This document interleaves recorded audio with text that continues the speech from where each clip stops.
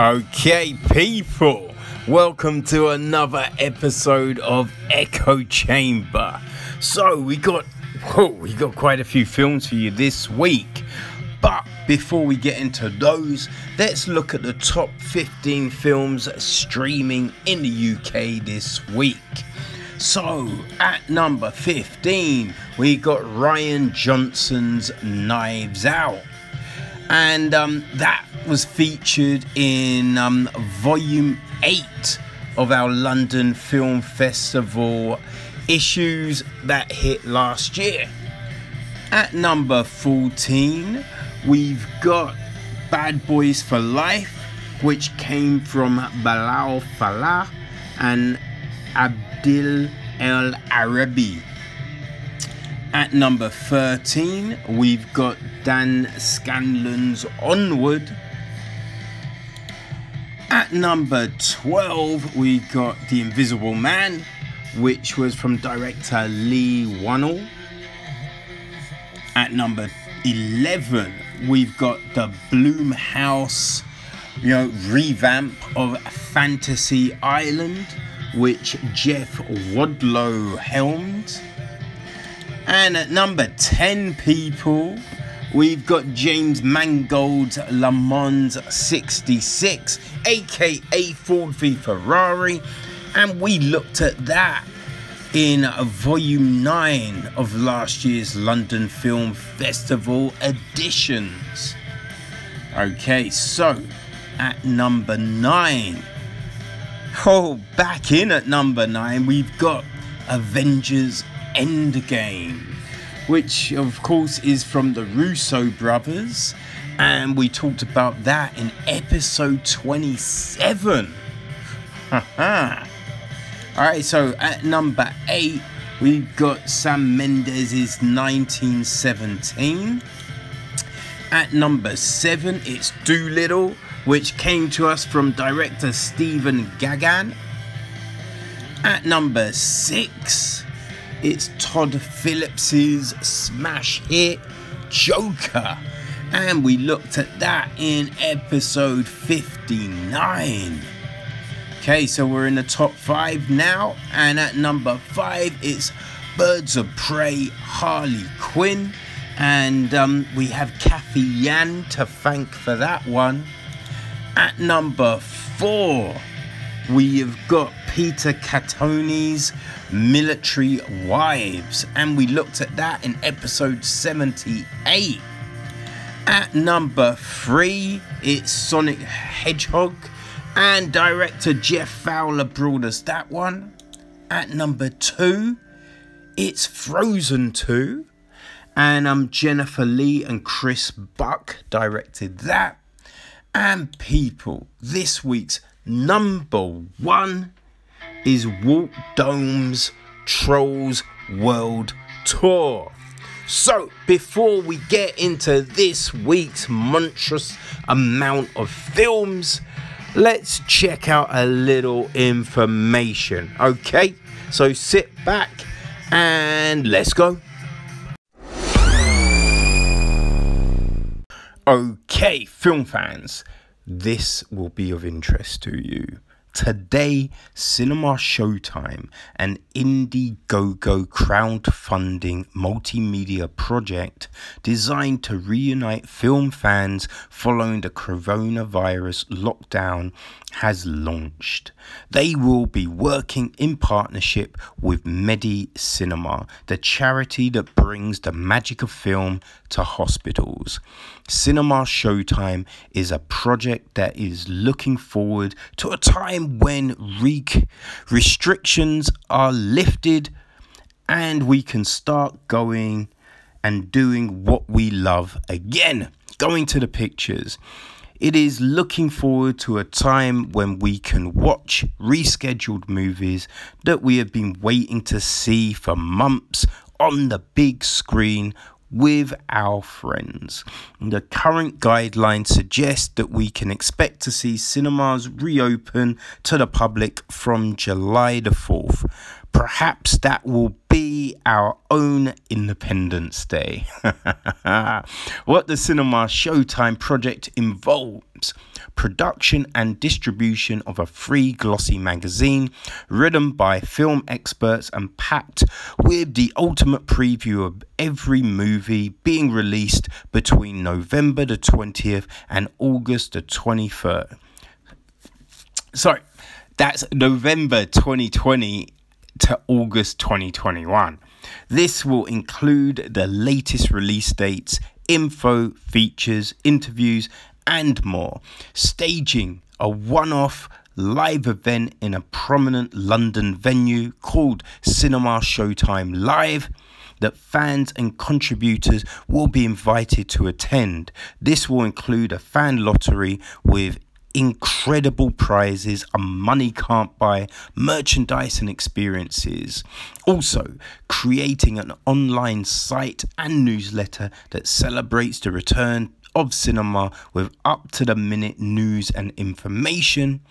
Production, unique and exclusive merchandise to tie in with the event and film releases, and also 10% of all contributions and money raised will go to the charity MediCinema to assist with their work.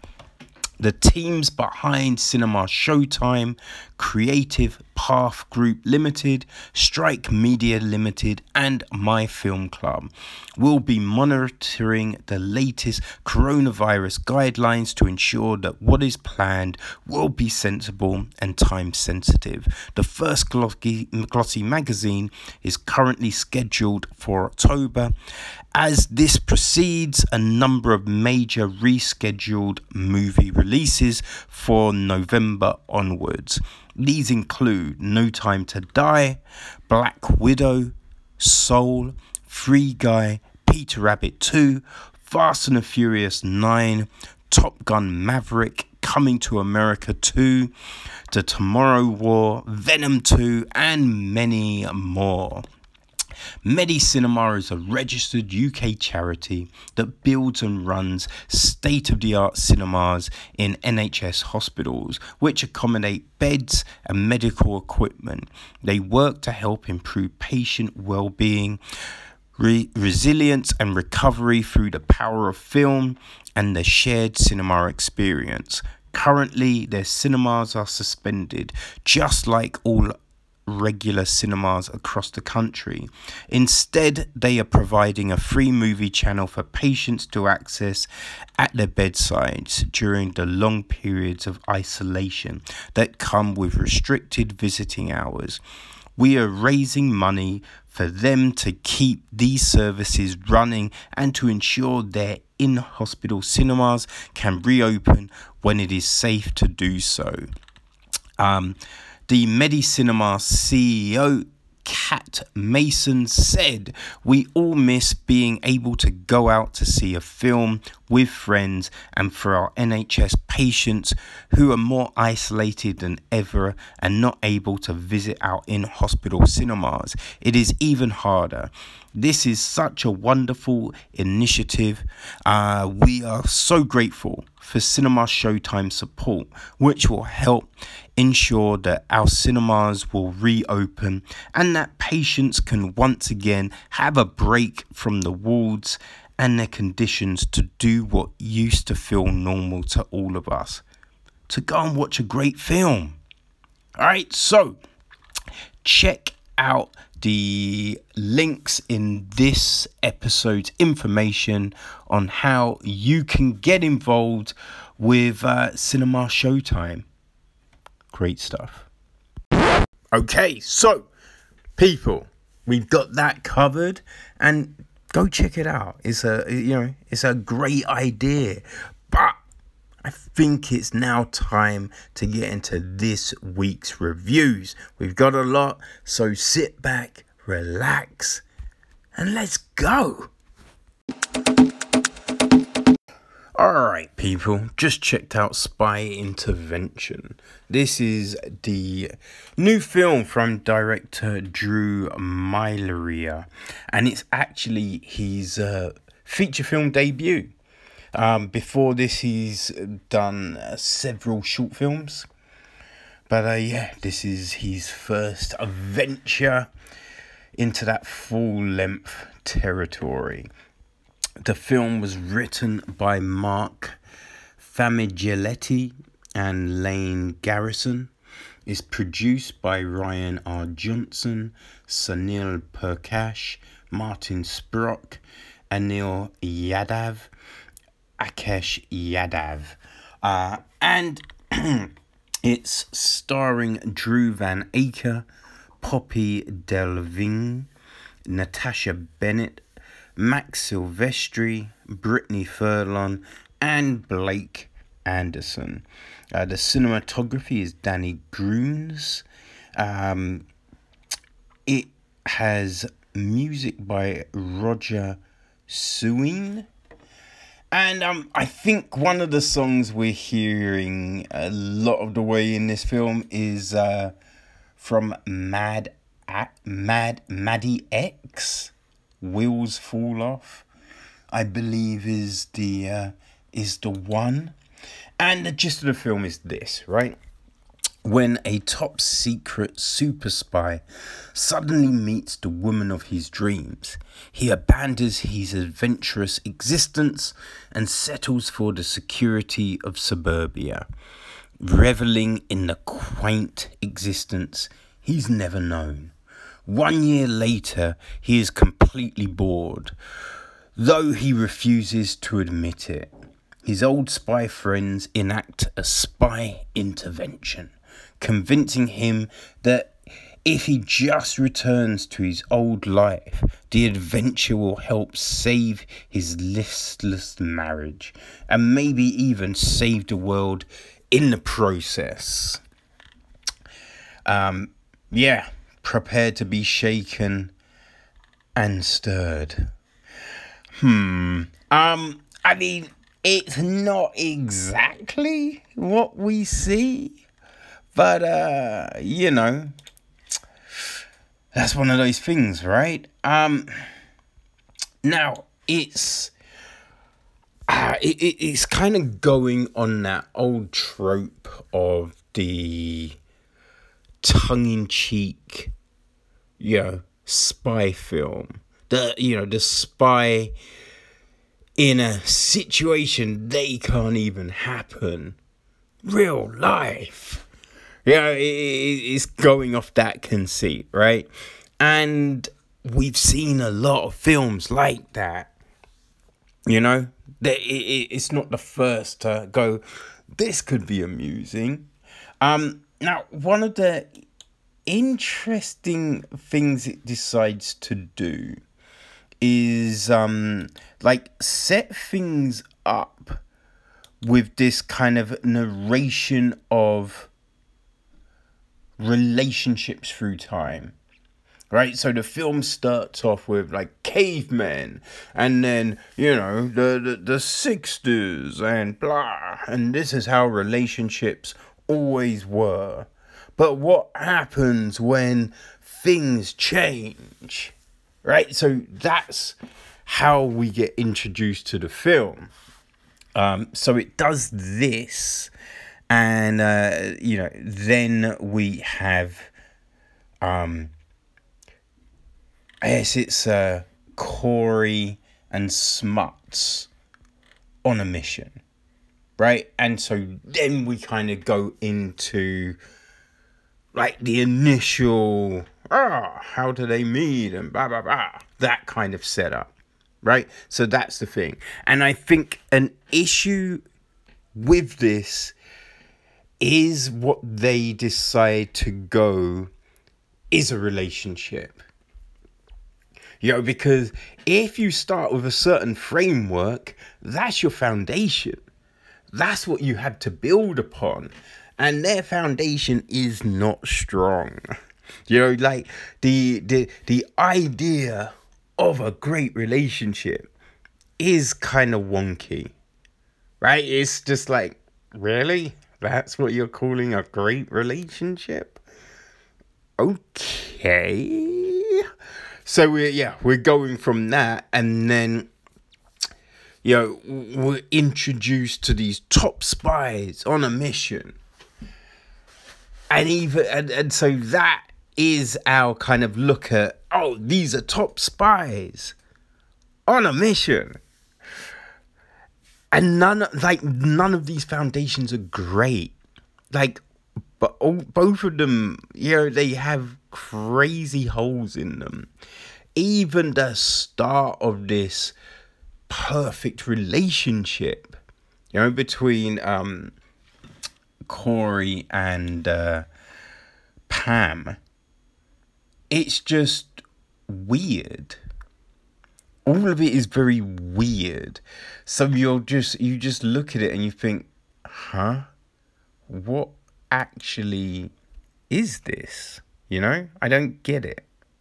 The film also sets up in this place where it's using special effects, and the special effects aren't great, right? So you kind of, I think when you're showing shoddy special effects, it gives you a perception of the film you're just about to watch, right? So it's a situation I kind of feel that didn't need to happen, right? They didn't need to start off in that way. Now, they could have started off with the same kind of story, but we didn't need to see a guy jump out a plane and all of that. So we didn't need to be given, a peek behind the curtain that, our special effects are pretty crap. Right? We didn't need to know that. They could have eased us in. And then that kind of comes later on, where you're so invested in the film, it doesn't really matter, So we had this, and I think like a lot of the first introduction between Corey and Pam, like they bump into each other while he's chasing down a mark.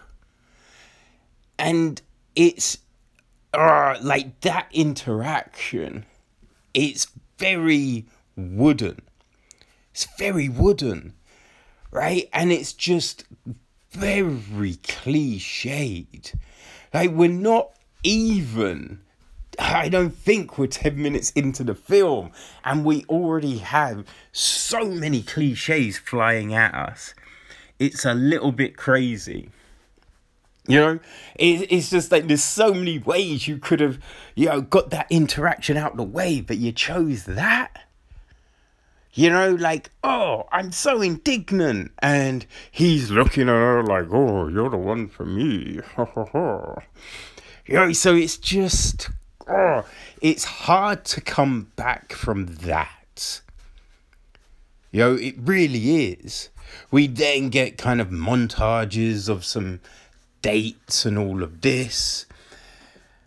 And like a perception from Pam of, oh, I think you're this kind of guy. So then you kind of feel that, Corey is trying to go, no, I'm not that kind of guy. I'm this kind of guy. Which then leads them to fall into this staid existence. But throughout that situation, you never really get a sense that they're in love. You never get a sense of any sort of connection. And you're just kind of thinking, over all of this time, right? Over all of this supposed time, how is it like certain questions aren't asked? Because then when we get into the period, they've been married for a year and things are just stale. Like certain things are coming up and it's just like, wait, and you didn't talk about any of this? Like, they don't know each other. So like, you're just kind of thinking, wait, what's been happening? Like, if they're not even knowing any of the small things, then what's the, So obviously, right, as it says in the blurb, an intervention happens, and the intervention, as always, is like, you've got to come back to work, It's gonna help us and it's gonna help you and bum bum bum bum bum.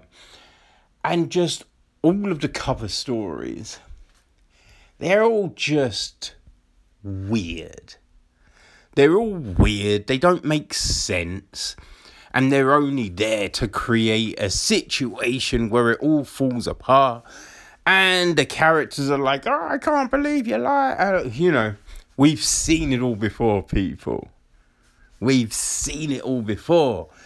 It's just not done that well. We can see some people trying harder than others. Like, I guess Blake Anderson, you see that character, he seems to be trying to hold things together. But a lot of the other, there's a lot of, even the interactions between his character and,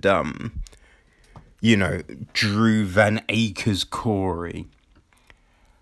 You wouldn't think that they're like these old friends. And that's one of the better, interactions. There's just a real lack of chemistry. Right? It's a real lack of chemistry. It's a clunky writing. The script doesn't give us much. Right? It just doesn't give us much. Then you've got, other characters that are really wooden. And you're just thinking, but if you're meant to be, how does this, I don't know. Right? So that's where the film struggles. Right? This, I think just poor script, poor story, wooden acting. That's a big issue. We've also then got this music playing in the background all the time. And it's just like, it's not helping. The music isn't helping any of this. Because it's not music to set a scene it's just this weird music. Right? What we're seeing, it really has that kind of, feel that it wants to be a B movie. Right? It wants to be one of those kind of crazy, quirky B movies that everyone just holds up like, yeah, this is fun. Right? This is a fun film. Like something like, I guess akin to Flash Gordon. Right? Not the same genre, but it's like Flash Gordon is so hokey, but it's so fun. It just works. Right? And I think most people you talk to love Flash Gordon, and this wants to be that. It wants to be that sort of film. Right? So obviously they didn't have the biggest budget. But, they're thinking, all right, let's make it fun. Let's make it kooky. Yeah. And everyone will just love it. And it's just like, no. Because you don't have that core thing. Right? The film suffers from having that core thing. Just that likability. We had no sense of any of these characters. So we just don't care. You don't care about this marriage between Corey and Pam. You don't care about any of these friendships. Then you throw in like another agent and it's just like, but it doesn't make any sense. Right? Just none of the situations make any sense. And they're doing all of these, like, whilst you're doing it, like these kooky things to try and make you smile and laugh and all of this. Like they kept, on a couple of occasions, we get these dance kind of, I don't know what you would call them, sequences, I guess. But it just doesn't fit the film, especially the first one. right? The first one makes no sense whatsoever. And at first, I'm thinking what we're seeing is like a dream sequence. It'd be like, and then we'll come back to the table and it'd be like, no, actually, we should just do this. And then they'd approach the situation. But no, it's supposedly all of that happened. And you're just like, wait, that makes no sense. And it's meant to be, you just, what? Huh? What's happening here? It's just repeatedly weird situations that don't endear you to the film. They just bring you further away from it. Yeah, that's, I think, well, for me, those were the issues, right? And then you get this ending, which is just, it's cliched as hell. Obviously, it's coming, right? It's coming, and it makes no sense. It really makes no sense whatsoever. It's also kind of done in a way that they could make more of these. I hope they don't, But I guess if it was a huge success, yes, could make more. And it's just a bit like, okay, all right, that's what we decided to do. Yeah, I obviously, I kind of figured this film is not for me, But it's, I guess it's along the lines of stuff like I Spy, if you think about it, the Kingsman, that's pretty quirky and, weird things thrown up in it to kind of be like, oh, look, we're mocking James Bond and all of this kind of thing. You got that Melissa McCarthy spy film, Get Smart, stuff like Spy Kids, like Johnny English. These are all films that I think, for me, probably did it better. But I would say if you like those films, right, I think this is your sort of film, right? If you really enjoyed those films, like The Spy That Dumped Me, again, that's very kind of much in the vein of what spy intervention is, right? So if you really enjoyed those films, Brothers Grimsby and the like of that, if those make you chuckle, smile, you could watch them on repeat, then Spy Intervention, you're gonna love it. And I don't really like any of those films I've just mentioned. So yes, you can see that this, it's not for me. So the issues I have with it, you probably won't. I think there's a lot of films with this weird dance sequences and people love, right? So yes, I would say if you're a fan, right, of those sort of films I've mentioned, then check out Spy Intervention. And you can do that on Monday the 27th of July. That is when it is out. So you'll be able to get it from, all your usual spots. Right, so, iTunes, Amazon, Google, Virgin Media, Sky Store, Sony, all of those places. I believe on iTunes it's $7.99, for the HD version. So yeah, there'll be links in the episode details. So yeah, people, if it seems like it's your sort of film, I mean, just check out the trailer. That will give you an inkling, right? But yeah, if it seems like it's your sort of thing, go check it out, right? Okay, great stuff.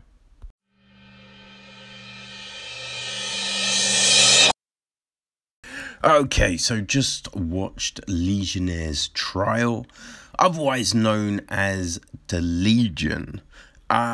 So the film is from Jose Magan, and it's his first feature. He's worked, he's produced stuff, but yeah, this is his first time, doing the big job, right? Now, it seems he came with the story, right? But the screenplay was from Carmen Ballesteros and Pedro Santamaria, along with C.J. Wells and Alberto Vázquez Figueroa.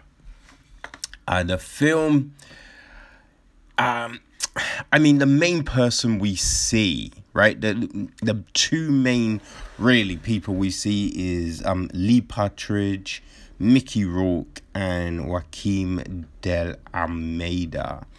And then we also have kind of, floating around Vladimir Kuch, Bei-Ling, Maskim Matev, Basco Hogan, Mark Aron, and Marta Castellavi. Okay, so the gist of the film is this, okay, because it delves into the story of Nero's reign. Okay, the invasion of Parthia has been a fiasco. 2 Roman legions have been brought to a standstill in the snowy mountains of Armenia, and the men are dying slowly in the cold. The rest of the Roman army are in Syria, only 2 weeks' march away, but the mountains swarm with Parthian patrols. Nerino, a half-Roman, is entrusted the mission of crossing the mountains to ask for help. However, he might not be the best option. He's an expert runner, but he despises Rome. So yes, that's the gist of the film.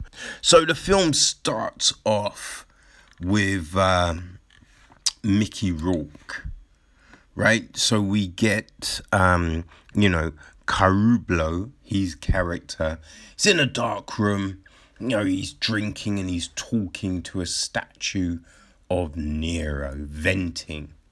Right, so we understand from this moment, right, that there's, as I guess we know from, just Roman history and just politics in general, right? He's, he's not a fan of the general in charge of this mission. And he feels slighted that he wasn't asked, and we get this line, I hope the fate of this is on the nameless soldier rather than the people entrusted to win. Right? So we've already kind of been given an idea of what's happening. So then we go to Paetus, right? Hakim de Almeida. And, so we just learned that the enemy has offered a solution, asking for his surrender, but they won't accept it, right? So they're just thinking, our best hope, our only hope is to ask for help, but I hate Carublo, and I don't want to do it, but fine. What are we going to do? And they're talking, and it's just like, oh, we sent messengers out, but, they're getting killed by, the enemy in the woods and whatnot. But there's one solution, right? We could send some men to go this really dangerous route, right? And the enemy won't think of, looking there, because you'd be insane to try it. And he's just like, oh, who could we send? He's like, I know one man. Who is he? The rebel, right? And, so they kind of work out, okay, so he's not really a proper, he's half Roman, right? So he was kind of inscripted, in a different way. But, which is, in the bio, it's like, oh, he despises Rome. But they're like, oh, but he's a legionnaire. So if you give him an order, he will follow it through and through. And it's like, some rebel then, right? And, so we have him right there, right? And we then have, Paetus talking to Marcus, his hand. And, Marcus calls in the rebel, otherwise known as Norino. And Norino's like, oh, but why me? And he's just like, look, there are younger people, there are better people, but you've just got an ability to survive. And so I'm like, okay. But then, now we've got him and two others running through the woods, being chased. And that's kind of, now we're in it, right? Because the mission is to deliver this message, this sealed message to Carublo. So yeah, they're running through the woods, and one of the party stops. Because it's just like they can't outrun these people. I don't know if he's expecting the other two to help fight, but they hide and then they leave him. And right, so this is the thing. Right, they're trying to show us that, like, by any means necessary, we must get this, across. But it's like we lose the two supporting people real early, right? Real early. So then it's Norino on his own, going through. And we never see the legions, right? We never see these trap legions. We never really see their plight. Like, we hear Paetus and Marcus talking. And the weird thing is, right, they're like, oh, we've probably got 2 days left of food. They got 2 days left of food. But to do this mission, it's going to take several days to get there. Then the army has to march. They were told they're 2 weeks away. So the time they get there, everyone's probably going to be... It's just like the numbers make no sense. Right? The numbers just make no sense of the mission. We don't see the army. We get this weird effect. So from the transition of the scene at the very beginning with Carublo, we then get this weird kind of graphic of the camera speeding through a nighttime camp. And you're meant to have these effects of fires by tents. But it's not a very good graphic. Right? So we don't... And even then... Like, you think you've probably seen, I don't know, maybe 20 tents. Like, we don't get the impression that there's thousands of tents. Right? Because, these legions are trapped. And a legion it's meant to be between 3,000 and 6,000 troops. Right? So if you've got several legions there, there's meant to be a mass of people. So we don't get the sense of this vast number of people who are in jeopardy, other than the words that were being told. We then, we have these people running through these woods to start off their mission, being pursued. But the two of them get killed off real quick. So it's just like the gravity, the tension, it's just not there. It's not really there. And we're seeing this guy, we're getting told, they kind of really play him up. He's like, who can we send on this mission? The rebel. But what we're seeing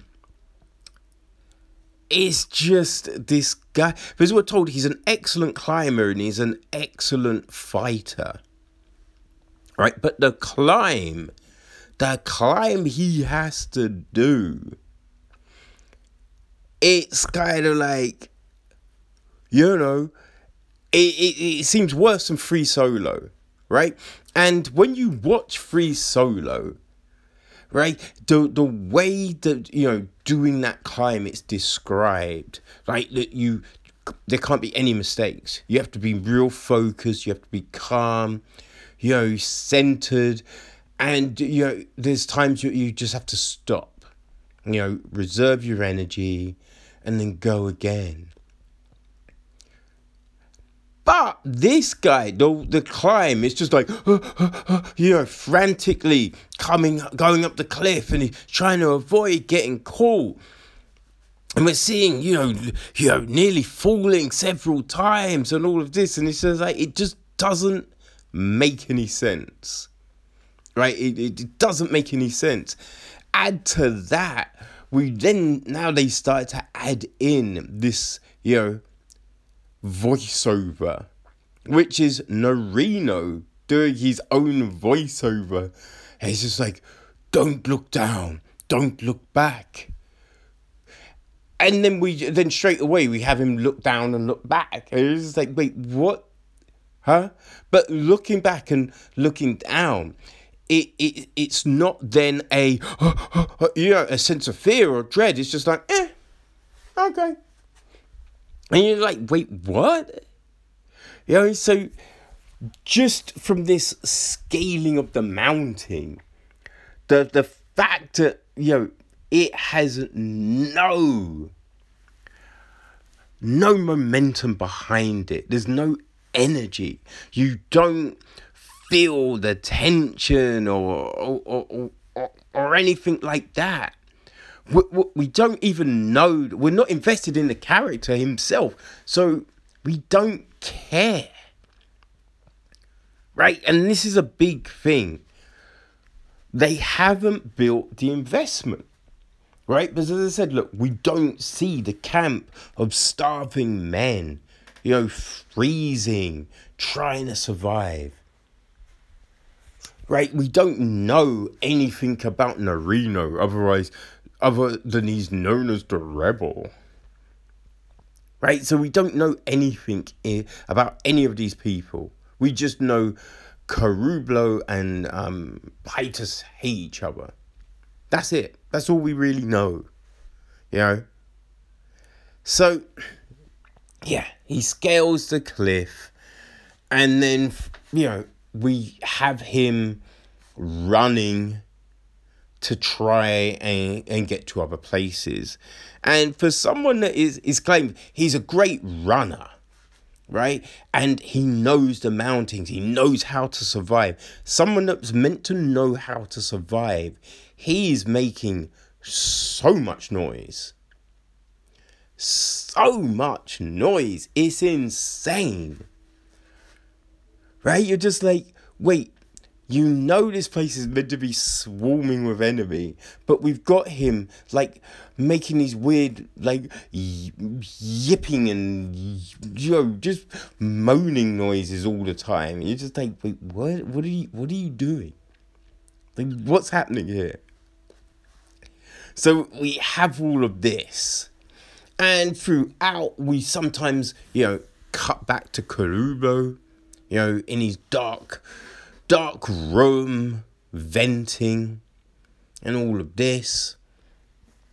And then we cut back to Norino running. Now, what is I think the thing that really helps this film is like the visuals, right? We have some great kind of visuals of landscapes and, the scenery. Like, that all looks great. Right?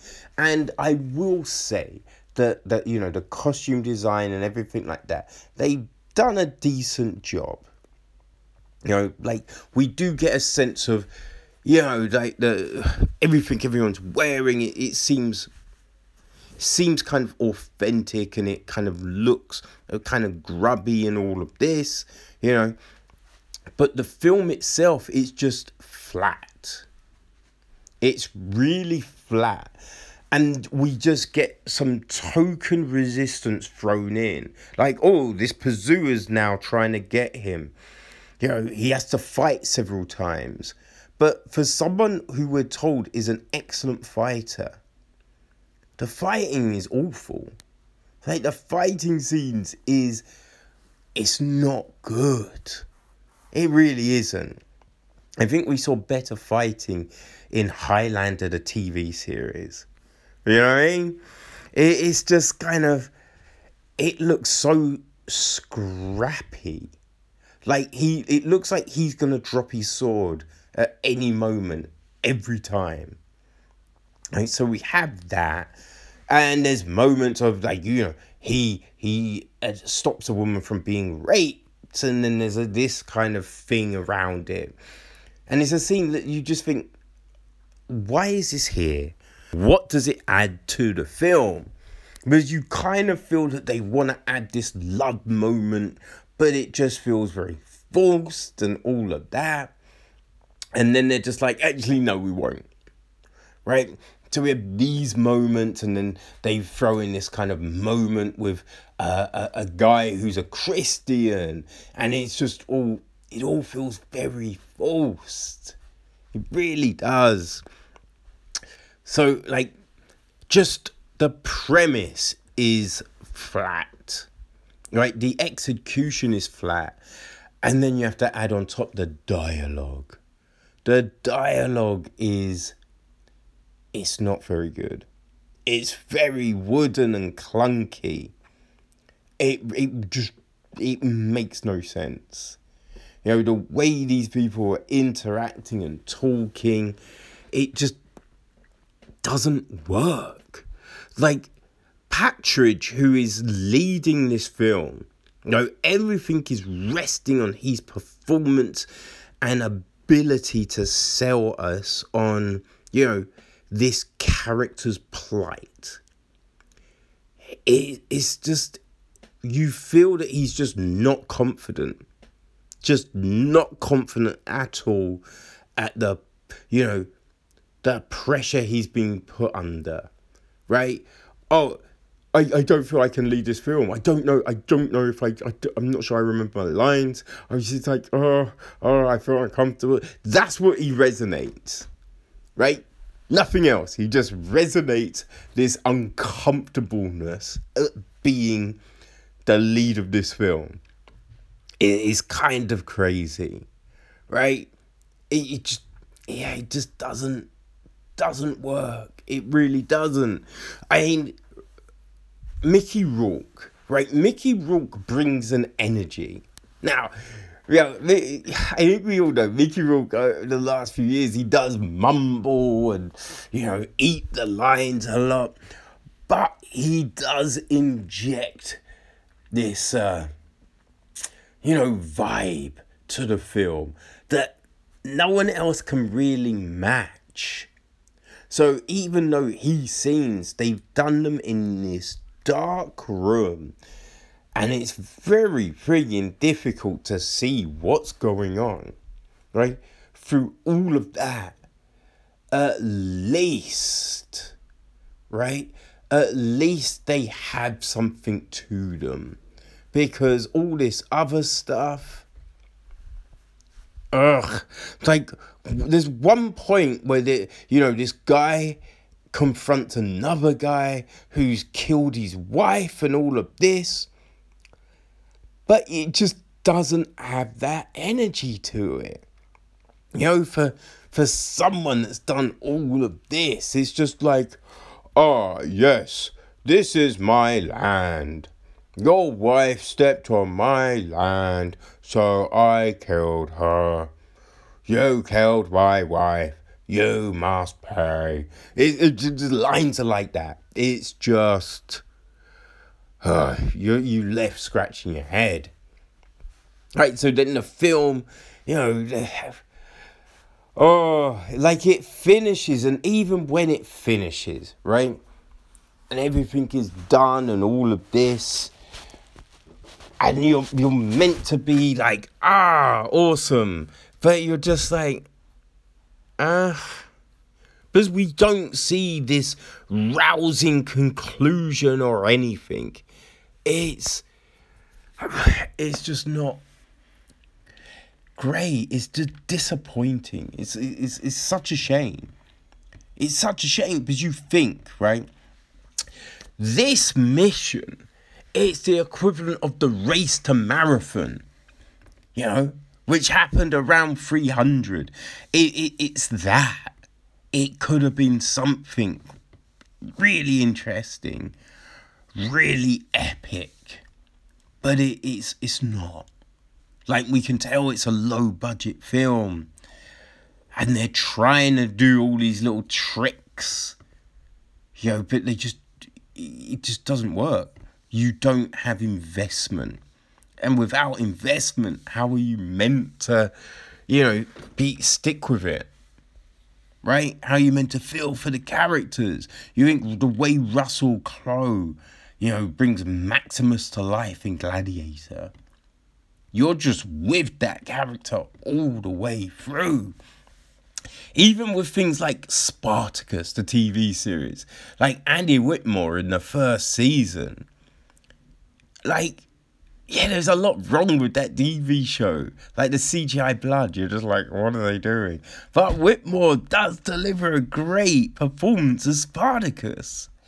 And if your lead character cannot sell you on what's happening, it's hard for anything else to work. Right? That's the big shame of it. Now, listen, if you like, these kind of, like the Roman films, like we had the Eagle, is it the 12th Legion or something like that from a few years back, Gladiator, obviously. Then, throw in films like Troy and Kingdom of Heaven. If those sort of things are your bag, if you like that sort of thing, you might want to give this a look. If you enjoyed books from Simon Scarrow and Cone Ingleson, right, you might have a peak of interest. But yeah, I don't know. It depends, people. It really does depend. But it is out for you to watch digitally on Monday, the 27th. And then the DVD will be dropping the following week on the 3rd. Okay, so yeah, watch the trailer. It's in the episode details. And that will give you a vibe on, if this is going to be for you or not. Okay, so that is Legionnaire's Trial, otherwise known as The Legion, by Jose Magon. starring Lee Partridge, Mickey Rourke, Joaquim de Almeida, Bailing, and Vladimir Koch.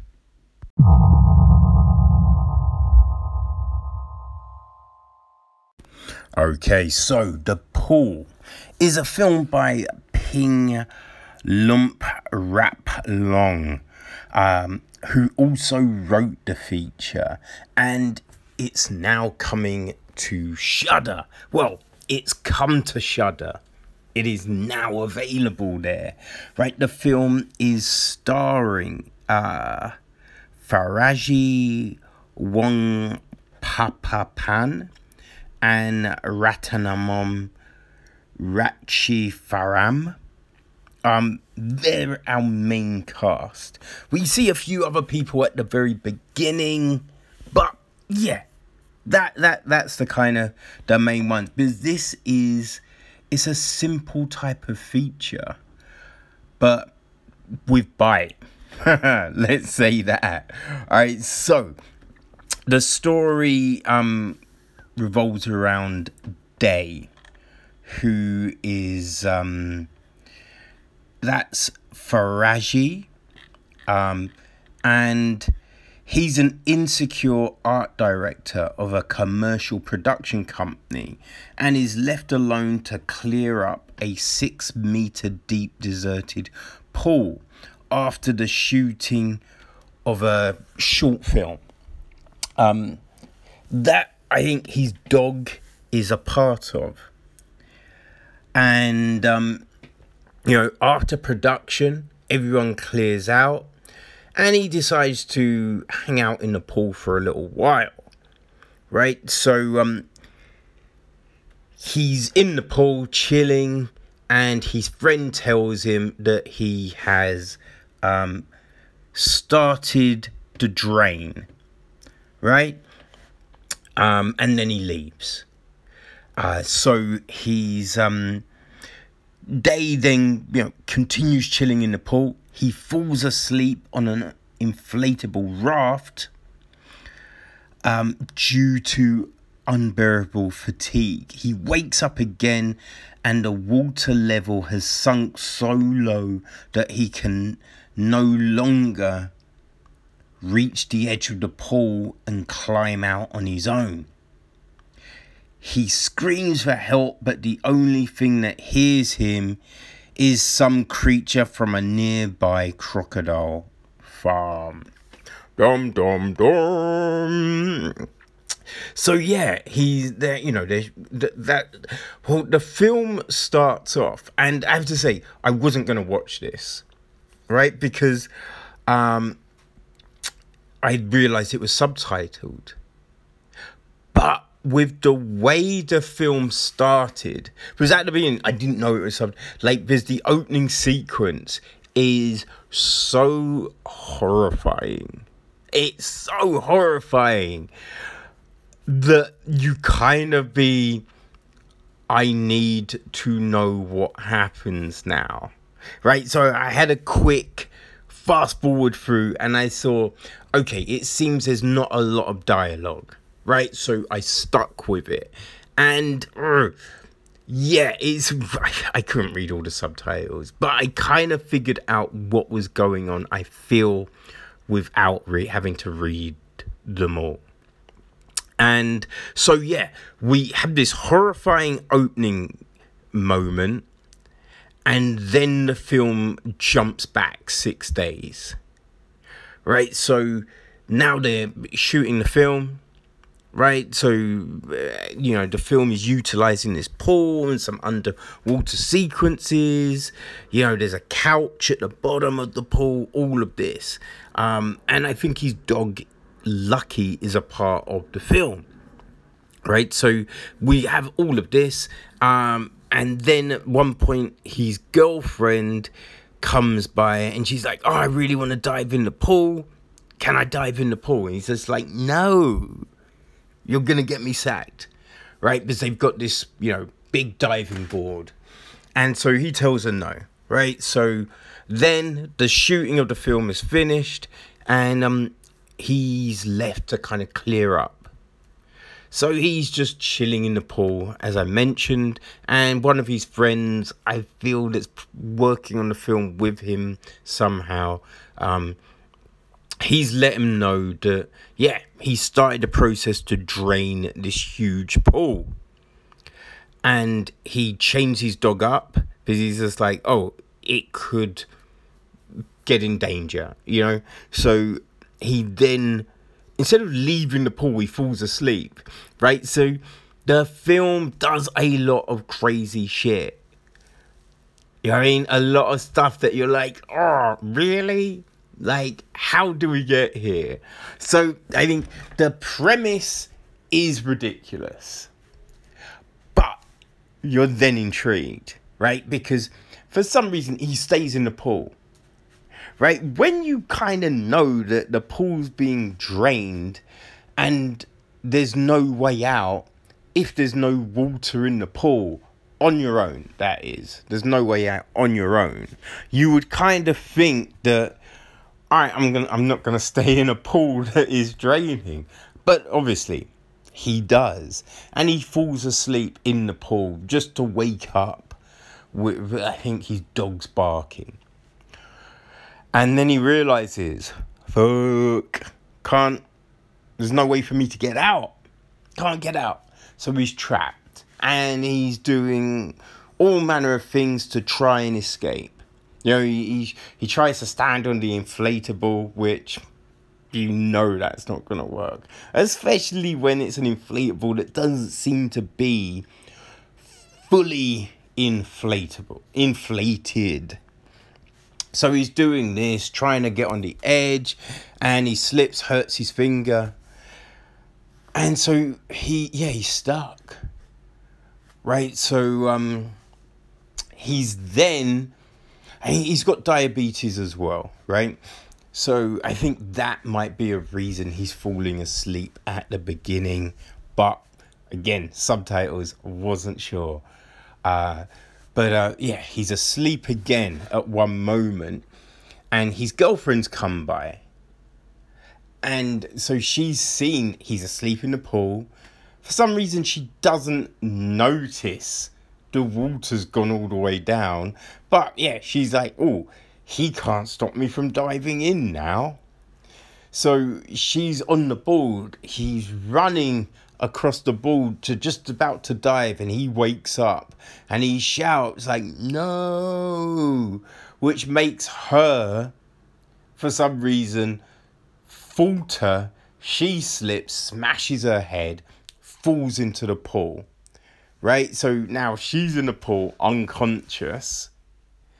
He gets her out, puts her in the inflatable, and they're like, oh, what are we gonna do? Oh shit! No, before that, because there is a point in the film at the beginning, right? So this is while the music video is going on, or the film, whatever it is, and we see a newspaper kind of blow through, and on the newspaper is like a crocodile has escaped. Like, police are looking for this crocodile. So at one point, the crocodile, obviously, it appears. And it goes into the pool. He doesn't really know, because this happens at night. And we do see the crocodile kind of go past his feet underwater. Which, kind of hair-raising. But it doesn't attack him. Right? So, but he then realizes, oh, there's a crocodile in the pool. So when his girlfriend jumps in and she's on the raft, he's now having to keep her safe and himself safe, and she's currently unconscious. So now the water has gone all the way down, and there is a moment where this crocodile is kind of just chilling, mouth open, and you feel it's asleep. But it's got a roll of duct tape just sitting on its mouth. And he has the idea of, oh, I could maybe stop my girlfriend's head bleeding with duct tape. So then we see him looking and thinking of how he can get this duct tape out of this crocodile's mouth. And I think we've all seen those videos on YouTube where someone sticks their hand or head and then the crocodile shuts its teeth. So there's a lot of hair-raising moments around that. And so then the film is all about escaping, right? All about how can we get away from this? And there's also the added problem, right? His girlfriend's got the head injury. He's got diabetes, so he needs his insulin shots. And they're trapped. So how are they going to survive when there's a crocodile in there? Now, the thing, this crocodile, you know, because we've seen plenty of films with crocodiles and they're like bloodthirsty and all of this, which it does seem to go in the face of what we've seen on nature programs. I kind of feel that if a crocodile has eaten, it doesn't need feeding for a long ass time. But yeah, so they're trying to escape and they're trying a number of different things to do, right? Everything obviously is going wrong. You know, there's a point where a pizza guy comes by, like this drone's there, and the guys come to try and get the drone after a point, and there's all of these things that help to build the tension. Because I have to say, right, although it's a silly idea for a film, but to be able to capture your attention for, I think it's just over an hour and a half, right? So to keep your attention for this period of time when there isn't really much of a change in the scenery. You know, we've basically got two characters, well, 4 if you count the crocodile and the dog, right? So you've only got this small number of characters in a confined space, but you are kind of intrigued. And that's, you got to give your, hat to the guy for being able to do this. That's kind of impressive because you are enthralled, right? And now, look, anything you can imagine goes wrong. You know, all the different attempts, they're failing, and then situations kind of, like, when you think, they could escape now, and it doesn't happen. And you're just like, what are you doing? Like, huh? So you're watching it, and yeah, you're gripped. You're gripped, and there is a good few moments where I'm on the edge of my seat, and I am like, no. Yeah, it had me. Because that's what I mean. Like, look, I caught some words on the subtitles, but not a lot. But I was still locked in. So this film, it does a great job at doing that. And, we get the crazy, silly ending that you would kind of expect from a film where 2 people are trapped in a pool with a crocodile. The ending does seem to fit this type of film. It's kind of stupid. It's definitely a little sad. Definitely a little sad for someone. And yeah, there is a bit where it chumps the shark. But yeah, look, I gotta give it up to this film though, right?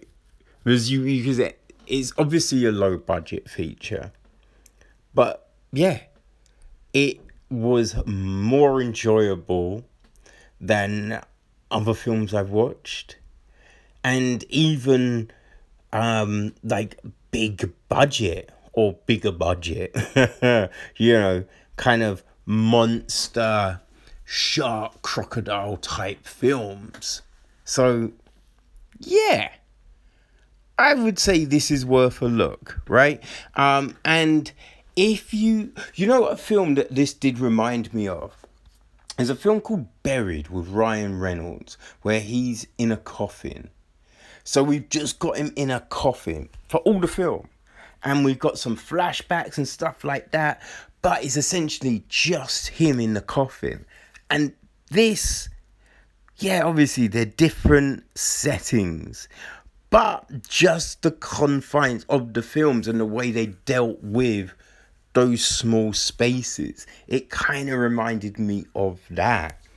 But I would say, people, if you enjoyed stuff like Lake Placid and its sequels, Black Water, Primeval, Crawl, if you like stuff like that, and then the many things that we find on Sci-Fi Channel, was it like Crocnado, all of those sort of films. If you enjoy that sort of monster scare flick, then I would probably say The Pool is for you. Now, obviously, it's gonna be different to those films, because these ones are usually out and about, right? Well, I mean, Lake Placid kind of says it all. It's in a lake. But this, I would probably say if you enjoyed those, then I think, you will get behind The Pool. So, as I said, it is out now on Shudder. So, if you've got Shudder, people, go check it out. If you don't have Shudder, check the details of the episode, and you'll find a code for a 30-day free trial. Okay, so give it a go. It's subtitled, right? So not easy for myself, but if subtitles are fine for you, you're golden. And if you can't do subtitles, I got the film without having to read them. So The Pool, and it's on Shudder now, people.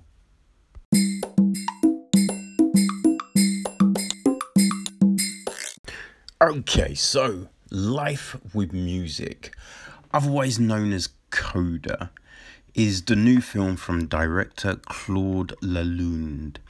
It was written by Louise Godot, and it's starring Patrick Stewart as Henry Cole, Katie Holmes as Helen Morrison, and Giancarlo Esposito, who plays Paul, Henry's manager.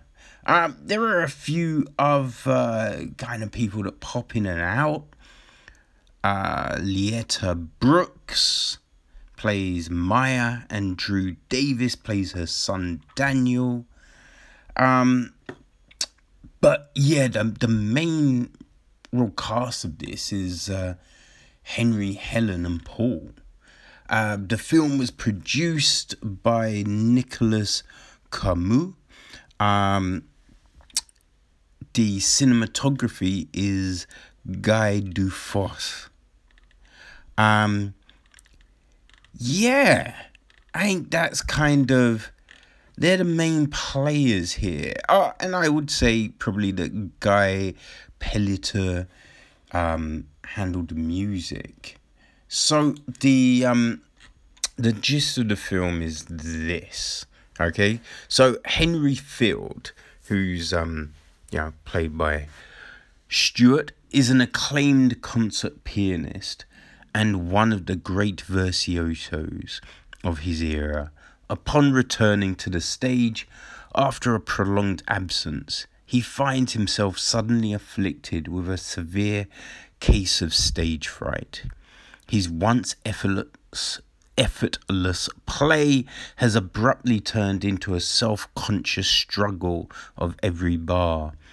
Old wounds have crept up on the master as he now fights to ward off artistic disaster. Enter Helen Morrison, a music critic with a kindred spirit and a troubled past of her own. Helen believes she might hold the key to Henry's return to form, but she must first overcome his defences and win his trust.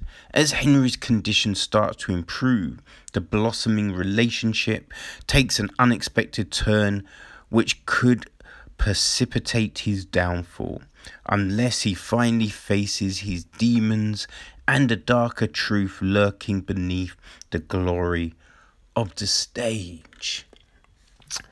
Yeah, I mean, I wouldn't, it's not quite like that, I would say, because, it's not really, we're not shown a stage fright that affects him, every single time. How he describes it is that he can lose concentration and then it's hard to refocus back on what he's doing, So that's kind of what it is, rather than, he can't play any note and he's struggling, It's just a concentration kind of thing, as he would describe it. I think it's a weird thing, right? There's certain things in life that capture us, like music, nature, colour.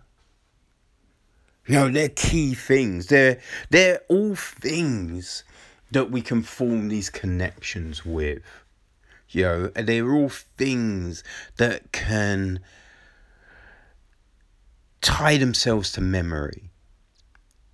Tie themselves to experience, trigger things in ourselves.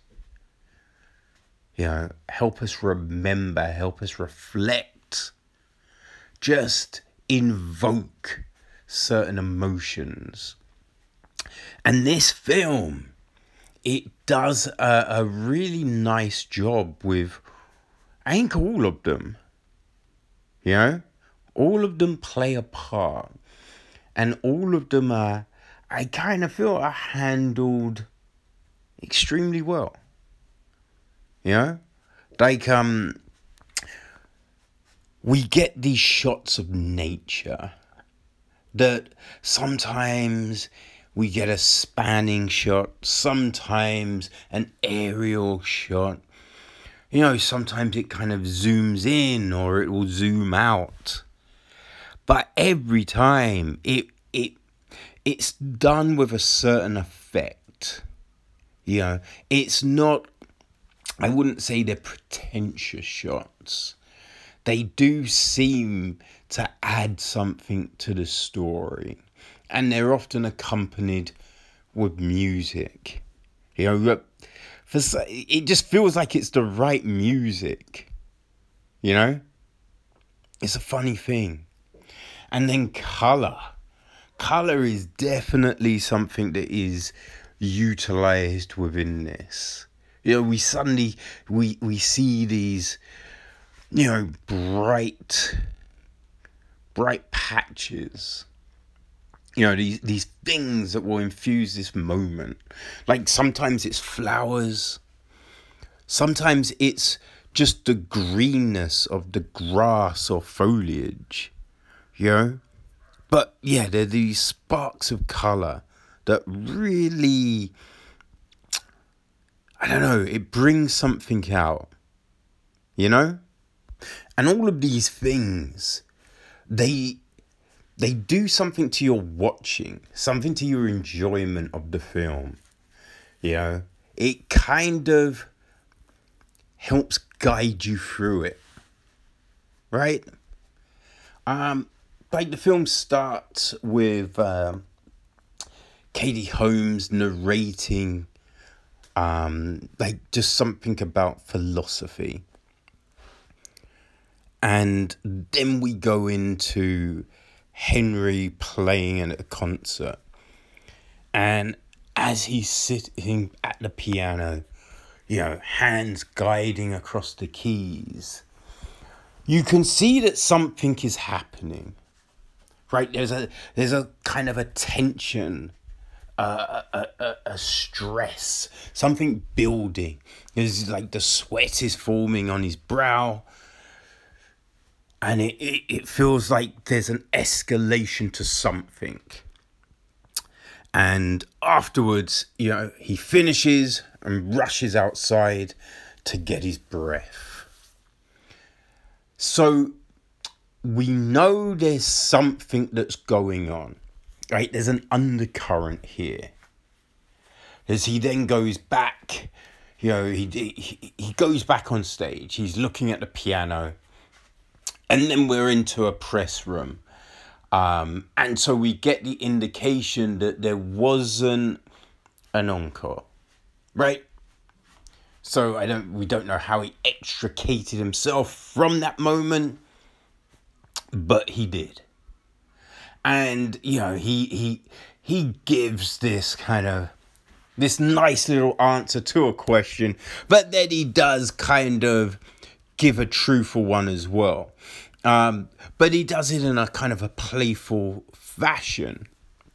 But within all of this, you get the forming of a bond with Helen. Right? So she then goes back to his dressing room, and they have a conversation. And, the film is moving and we go to another concert and all of this. And we definitely see there's an issue. He's at a kind of, I don't know, a piano testing or something.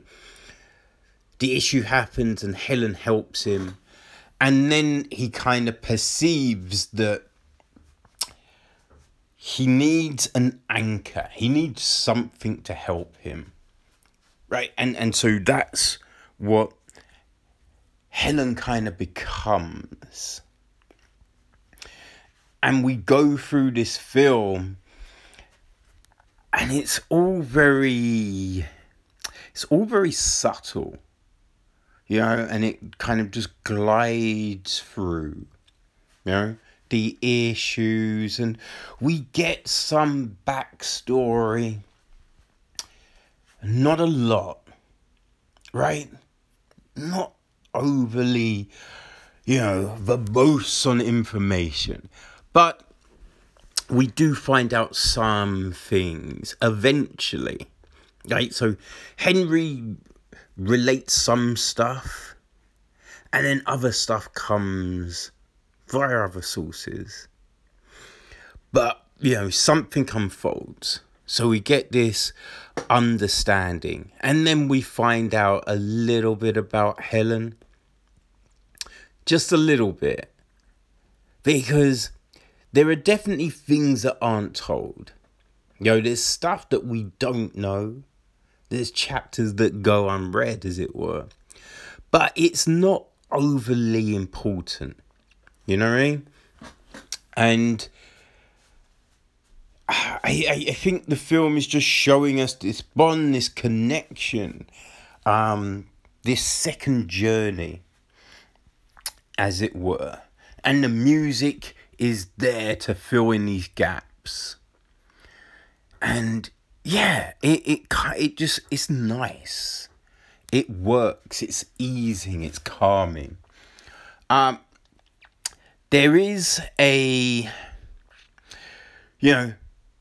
think there's this thing that happens in the film, right? Well, I think there's a couple, maybe 3 moments.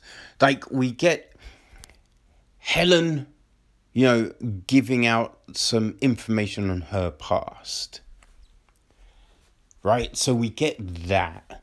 With then a question about a possibility.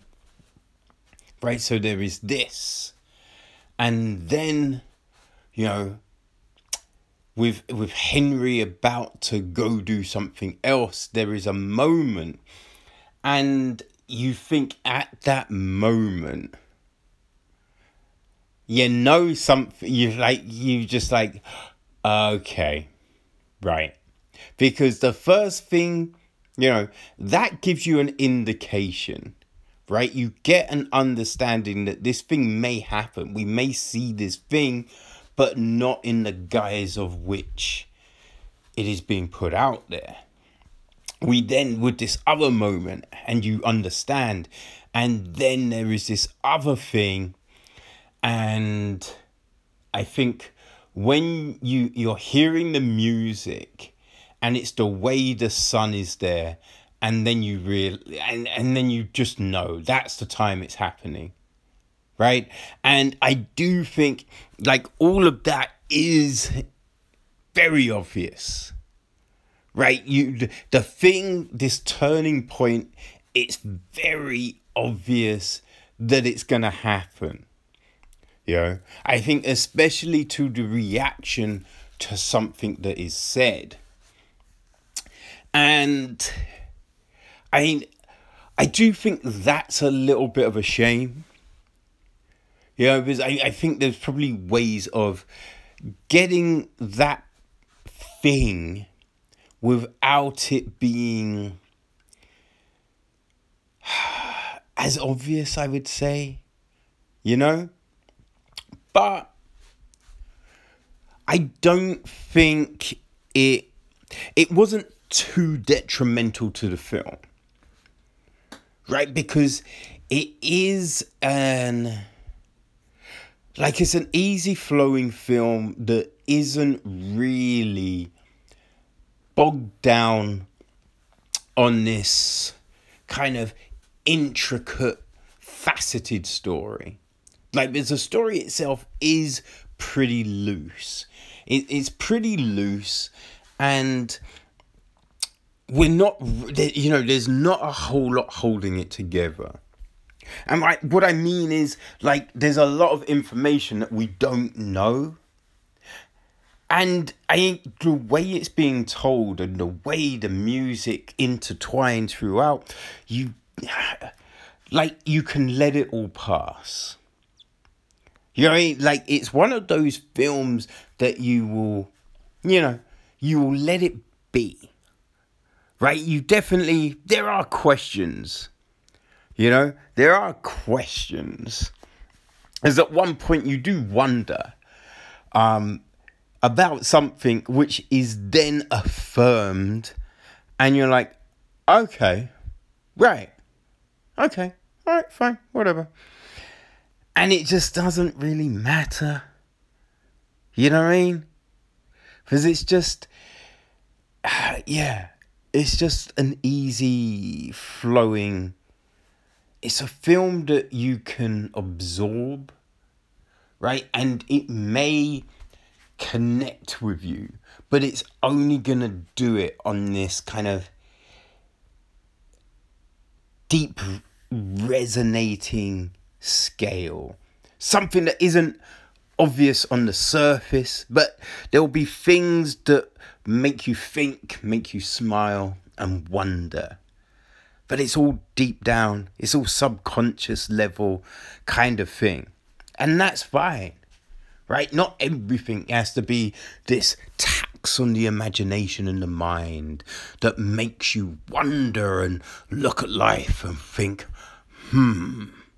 why are we here? But yeah, it's nice. The film is nice because, we end doing the thing that you kind of always knew was going to happen in some context. And then it goes, to the crowning moment that was always going to be there, but it doesn't, it doesn't overemphasize it. And I think that's good, right? I mean, it does play it up a little when, we have these kind of, and these people and these people and these people are checking in as well. Like, you know what I mean? We didn't necessarily have to do that to look at the footsteps, the fingerprints, as it were, the veins that he's left. But that's all fine, right? That's all fine. The acting was pretty good. It's kind of a very underplayed kind of film in that regard. We do see that, because I think Patrick Stewart always comes off as very refined.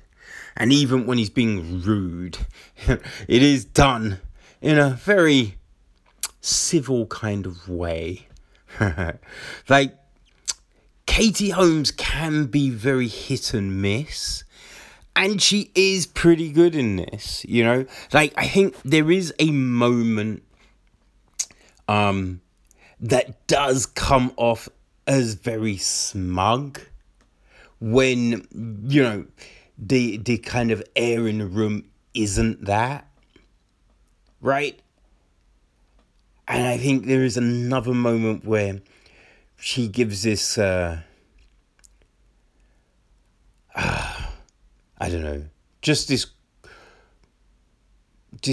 grim, this pompous kind of grin.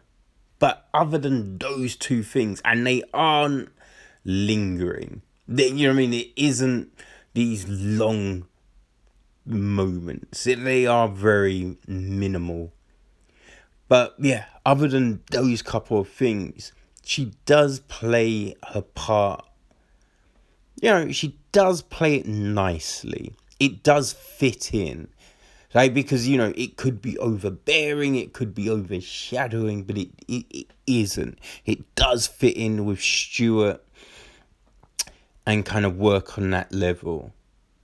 Now, Paul, the manager, right?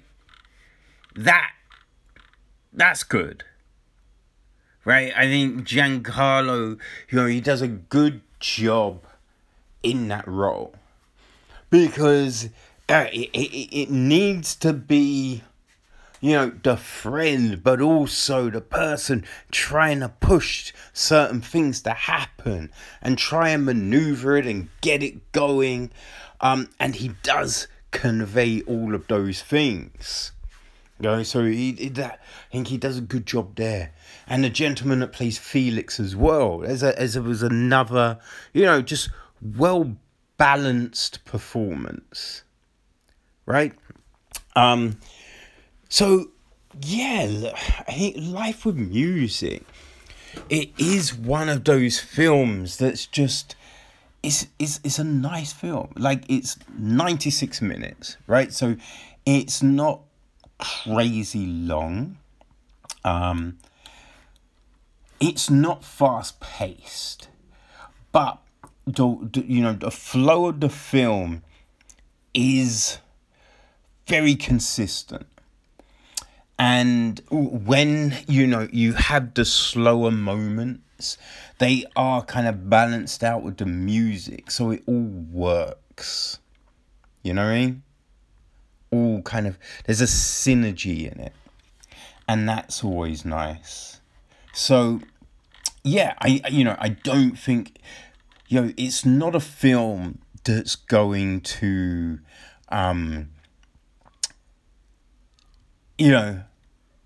change any lives, but it is a film that, does warm the heart, right? It's a nice film.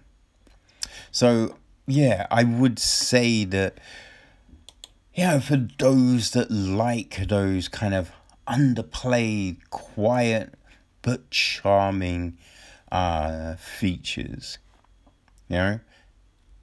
people that enjoy the film that isn't in your face. I think this is something that you will, I think it's something that you will enjoy. You know what I mean? So yes, if you like things like, I don't know, My Life Without Me, the Before trilogy, Station Agent, like just those kind of quieter type of films, then yes, check this out. And you will be able to on Monday the 27th of July. Okay, so it's available on just all the usual platforms. That's Life with Music, otherwise known as Coda. I'd say give it a check.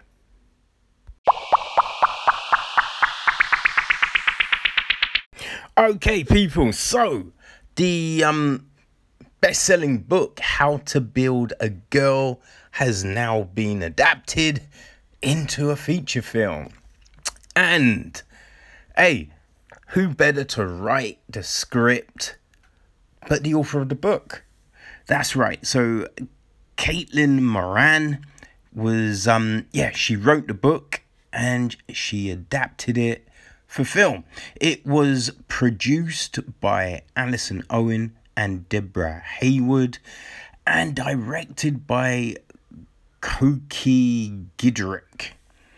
Okay, so the film, it stars Beanie Fedston, Paddy Constantine, Sarah Solmini, Alfie Allen, Frank Delane, Laurie Kynaston, Arizan Keane, Taggig Murphy, Ziggy Heath, Bobby Shelfield, Chris O'Dowd, Joanna Scanlon, and Emma Thompson.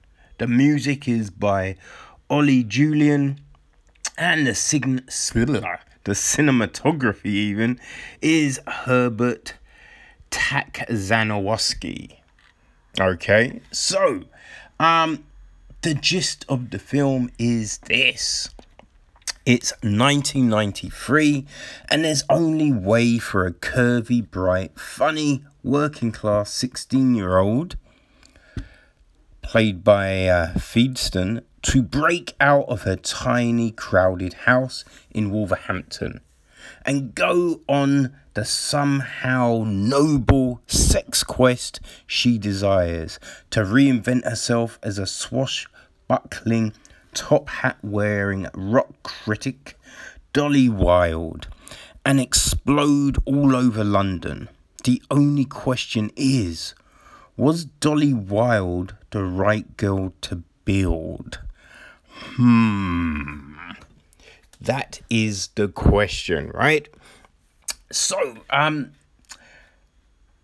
this is a nice film, it's a nice film. There are things in it that are a little problematic, but it is a nice film. So we open up with, Joanna, that's Fedston's character. She's pondering the world, right? She's at school in the library, looking out the window. Just, she loves books. She loves literature. She can quote Ulysses, but she can't find a date. And she doesn't know how she can, branch out of Wolverhampton. How she can fulfill her dreams. And she's got dreams, right? She loves to write. Her English teacher is trying to get her to rein it in because a one-page essay turns into, a 33-page novella. So she enters a poetry competition and she's selected, right? So she gets to go on TV. The problem is she can write, but she isn't used to performing live in front of, all the people that will be tuning in. So it doesn't go well, right? It flops. And from the things that she says, there's a ripple effect, which does impact the family a little bit, as well as herself, There's a reputation that isn't great at school. It can go lower, and it does, right? So she feels like she's at her lowest. She wants to just be swallowed up by the world. And she, doesn't know what to do. And her brother, Chrissy, he suggests, because he's just seen that a music magazine in London wants a writer, right? And, he has his own fanzine, his own little magazine that he puts together, but he doesn't want to apply for it because he feels it's selling out, even though he knows the subject matter. He likes rock music. So she's like, I'm going to try. So she sends in a review. Not a review of a rock album. It's a different kind of review.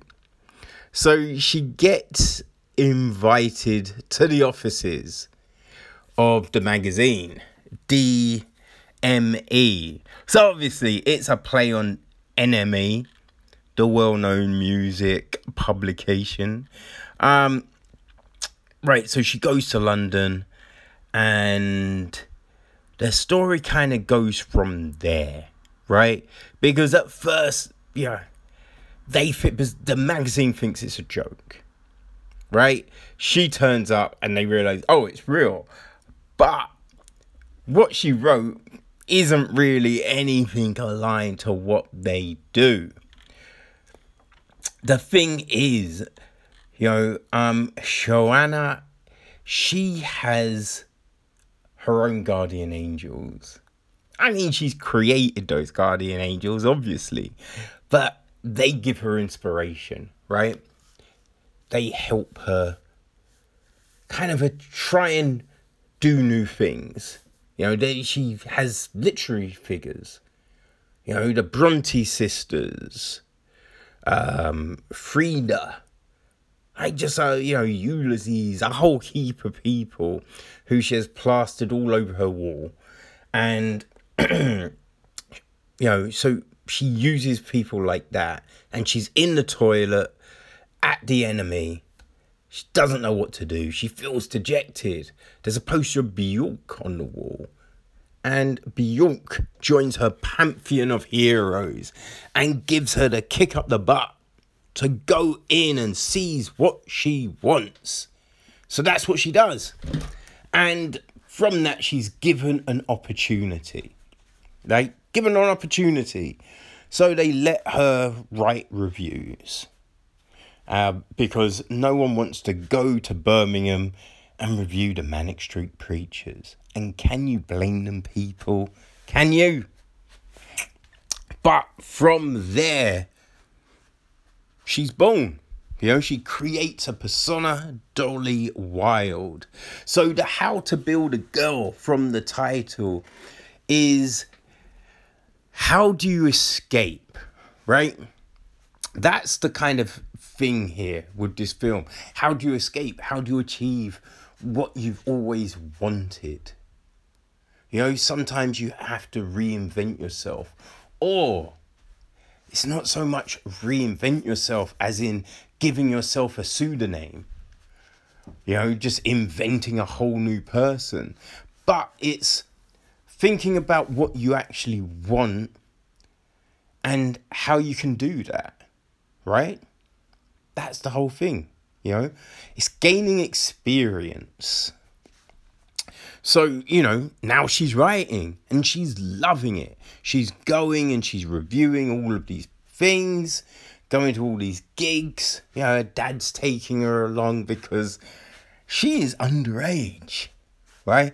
So we're going on all of this, and she wants to write a feature, and she hassles them, and finally is allowed to write a feature of a singer called John Kite, who's played by Alfie Allen. And yeah, gotta say, Allen does a good job here. You know, there was times in Games of Thrones, and you did wonder, is he an Orlando Bloom? You know, is he just one note? But he does, you know, he gives this a nuanced performance that it needs, right? So she goes and gives this review. She writes it because he doesn't want to give an interview. He wants to give her experience. Because, you know, she tells him, I've never been on a plane. I've never been abroad. I've never, you know. So he's just like, why are we sitting here? And he takes her out. So she writes this feature. And the magazine are like, what the fuck is this? Because it's not really a feature. You know, it's not a feature, should we say, that would be going in a rock magazine. You know? It could go in something else, but not that. And, you know, the joke was at the start that Just 17 is on the floor above. And yes, what she wrote probably could have gone in Just 17. So from that, you know, like, Enemy isn't giving her any calls, doesn't know what to do, right? She thinks her dreams are dead. And then Chrissy, her brother, tells her, you know, sometimes you got to destroy them, you know. And she goes into Enemy. And so she goes and she asks a guy there. He's like, oh, what do I do? And he's just like, look, we're the gatekeepers. We're there to get rid of all the trash. So she does, right? But instead of looking at what she wrote and understanding it's not the writing, right? But you didn't do what was asked. You know what I mean? What you did here wasn't to breathe, right? You did something odd. Something that won't work within the confines of this. So instead of thinking that, looking at that, she does a 180.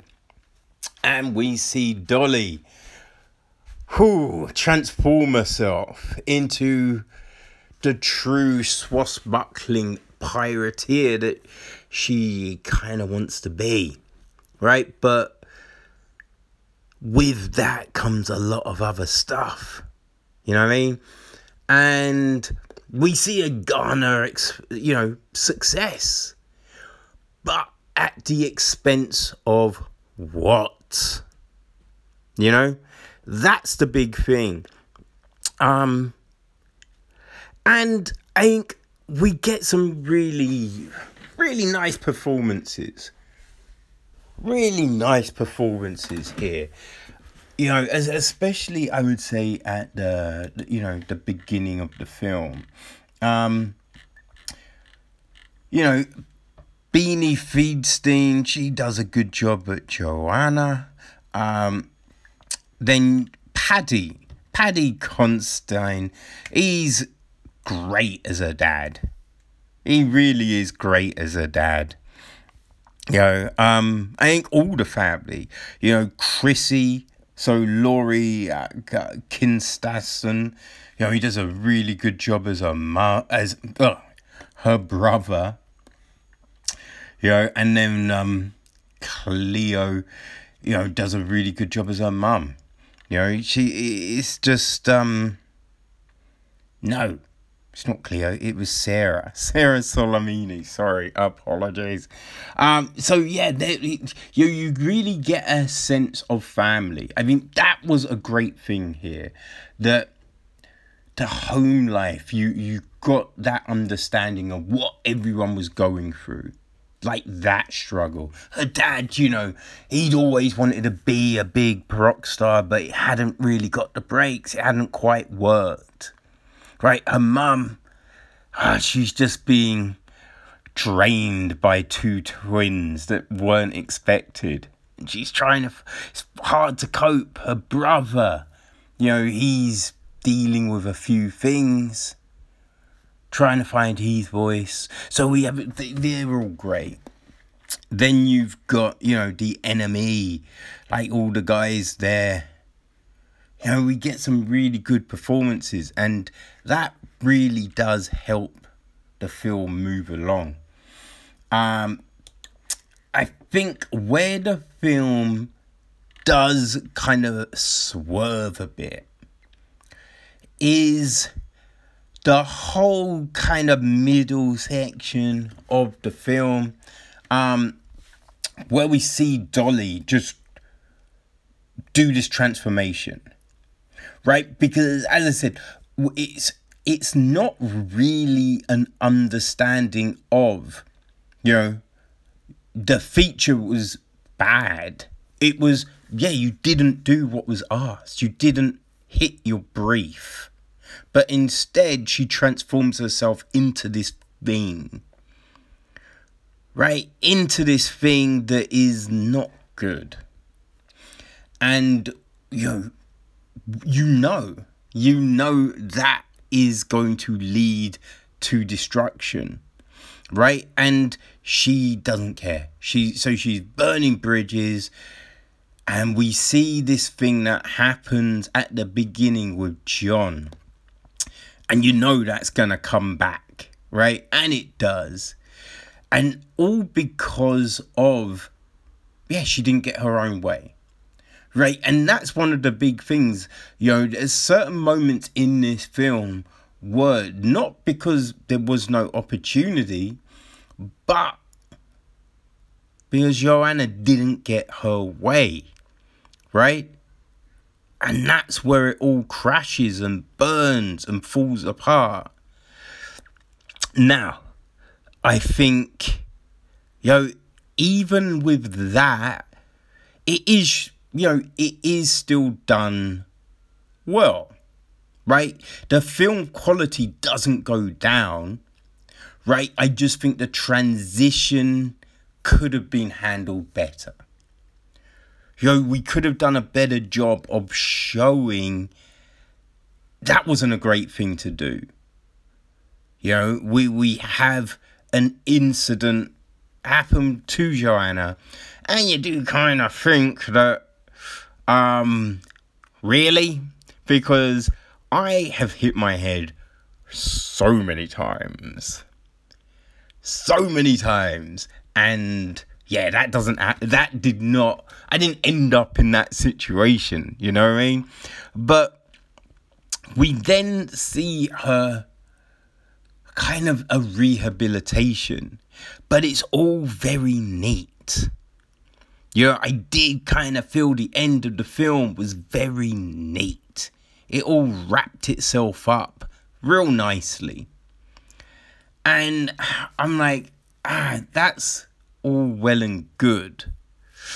But I just think the arc to that, it could have been more. Right? We could have had more here to really, just kind of sell us on this. Because what we kind of see is, you can do this shitty thing, and then, eventually, hey, you get yours. Right? It is that kind of, and it's kind of funny because now, people are looking at things, and I kind of do feel that does really kind of emphasize white privilege at its core. The fact that, you're going to pick yourself up and you still win. But it is what it is, right? As I still think the performances are strong. The performances are still strong. And that's key, right? That's really key. I do think that at the very end, the breaking the fourth wall, I think that could have been told within the confines of the film itself, because we don't get that anywhere else in the film. So it's kind of odd to have it at the end, because it's not that kind of film. You know what I mean? It doesn't feel like that would ever happen. So when it does seem a little out of place. But it is at the very end. And I think the message itself is kind of, correct. So, whatever, you feel me? So yeah, like I do think that the film will definitely resonate with people, so if you are a fan of, coming of age kind of stories, like this will sit with you. I think there's, A Diary of a Teenage Goth. I think it's something like that. I know it aired on All 4. I think, if you're a fan of that, then, yeah, this will speak to you. I mean, even, Adrian Mole, Geeks, Fongs, and Freaks. I think that's the film, right? Stuff like that. That kind of would speak to that audience, right? It's not really like Lady Bird, but the same kind of thing. A girl trying to find her way, right? So all of those things kind of, if you're fans of those sort of films, I think, yeah, you will probably enjoy this. I mean, Baby Teeth is a fantastic film.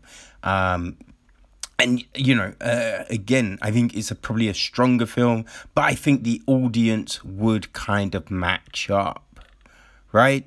So, yeah, I think people that like those sort of films, that kind of, if they're looking for that kind of story, then, yeah, I think How to Build a Girl is a film for them,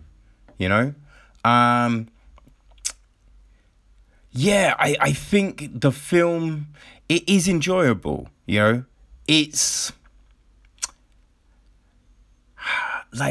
it doesn't go as far as it could, right? I think it could go further, you know what I mean? Because it's not as rebellious as, say, How to Talk to Girls at Parties, right? But you can tell that it's trying to kind of get there. And, we've had kind of, the journalist trying to break through kind of films, like Almost Famous, which does kind of a better portrayal of that kind of journey. A more truthful kind of look at that journey.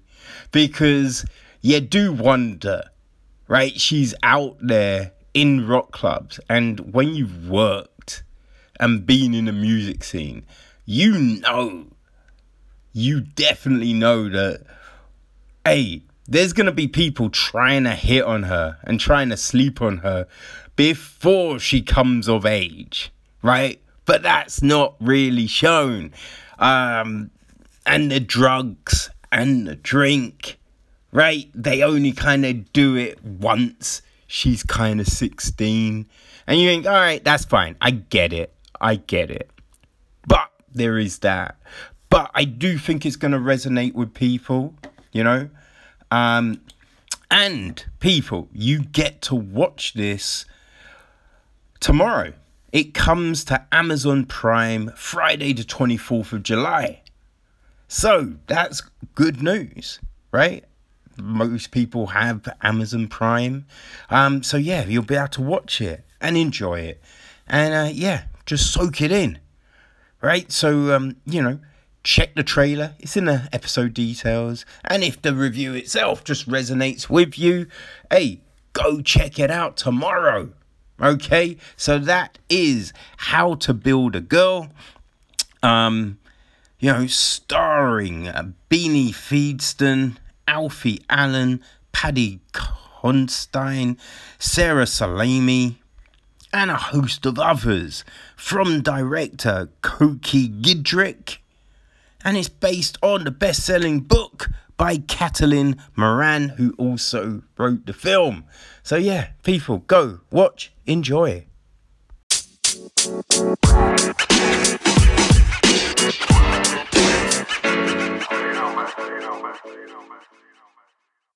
Okay, people, so we're drawing to the end of another episode, but before we do that, let's look and see what's happening in the film world. Okay, so Paul Thomas Anderson's upcoming film will be distributed by MGM. Okay, so the film is it's set in the 1970s San Fernando Valley. It's a coming of age picture, and yeah, it's basically dealing with multiple storylines, one of which is a kid actor attending high school in the valley. Right, so it hasn't gone into production yet because Corona got in the way and all of that. But yeah, that's what Anderson will be doing next.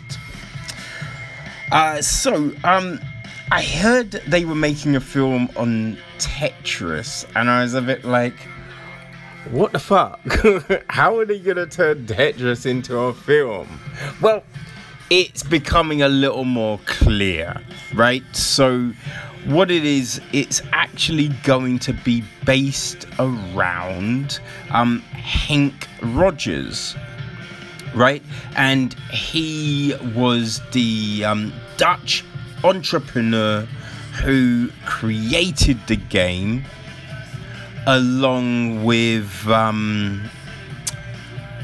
his business partner Alexei Pachinov, right? And basically they got into a struggle with Robert Maxwell and his son around the rights to the game. And eventually, Henk was able to win them, which meant that him and Pachinov would actually get royalties of money from this, huge selling, game, which is kind of crazy. But yeah, so that's gonna be the thing. And Taron Egerton is now signed on to play Henk. Okay, so the film is gonna be directed by John S. Bard, and Leonard Blavatnik and Matthew Vaughn are gonna be producing.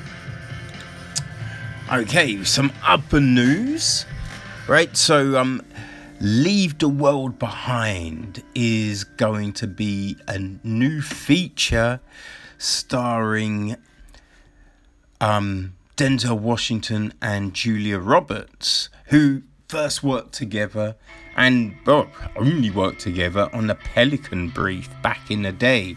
So the new film is gonna be a Netflix feature, and the story is about a husband and wife, their 2 kids, and they go on holiday to a remote part of Long Island, right? But then suddenly the owners of the house they're renting come back one night in a panic, saying that a blackout has swept the city, right? But everything is down. TV, internet, phones.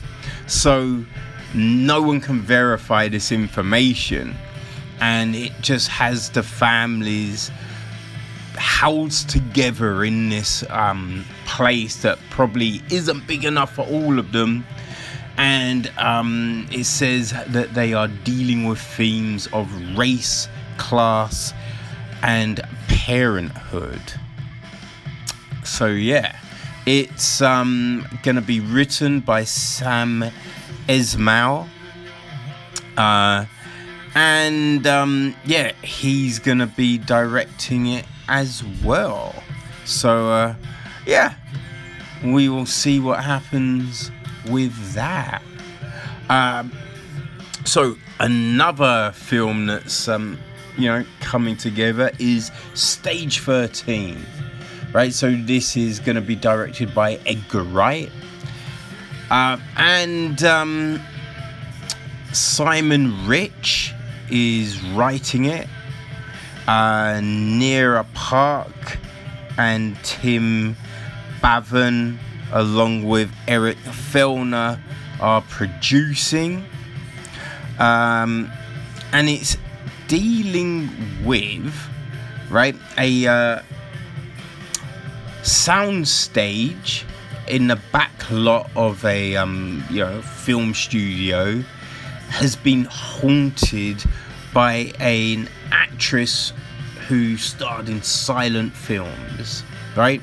So now we're in present day, and a director stumbles across the ghost, right? They find that they've got a lot in common, and they decide to team up to make their mark on the world. Sounds a little odd, but quirky, so who knows? It could work, right? So we mentioned Crawl in one of the reviews today. Now, the director of that film, Alexandro Aja, he's got a new film set, and it's called O2. It's gonna be a French-speaking film, and it's coming to Netflix.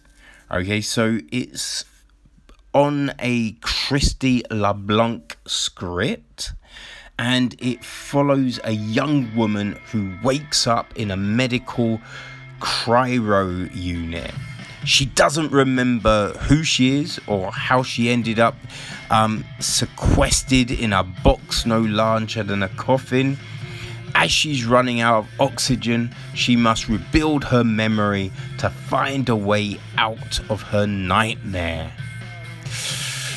I mean, hey, we also talked about Buried, and yeah, that was based in a coffin, but it worked. So, hey, this could work. Melina Laurent is gonna be starring. So yeah, we'll see what happens with that. With everything that's been going on in the world, Christopher Nolan's Tenet has been pushed back again. It's said that it's gonna be hitting cinemas at the end of August, but we'll see what happens. Now, recently the Warner Media CEO John Stankley, he was on a call, and he said that the film would not be hitting VOD premium services. He said they're committed to this film hitting cinemas, right? But other Warner titles may do. Now, he's saying that Wonder Woman 1984 probably won't, but that's kind of been left open a little bit. I think it all makes sense, right? But we'll have to see what happens. A film that will be hitting POV services, but will also be hitting cinemas, is the upcoming Bill and Ted Face the Music. Yep. It's going to have a a day-and-day release, right? So yeah, it'll be hitting cinemas and streaming services at the same time, which, you know, it's a model that has been utilized by some studios, and it's one that does make sense, right? Because the cinema isn't going to die. People like the experience of seeing films in their optimum, right? With the big screen, the big sound system. But sometimes not everyone can make it to the cinema. So this just gives you another option. And this will be happening on the 1st of September. So I think that's Labor Day weekend in America. So yeah, let's see what Wild Stallions do. And yeah, if they can if this is a success, maybe this is the way forward. And yeah, it all makes sense, I feel. But people, that's us. We are done for another week. But enjoy your film watching. Enjoy all the films we've talked about. And we will be back next week to talk films and talk shit. So yeah, we will see you then. Peace.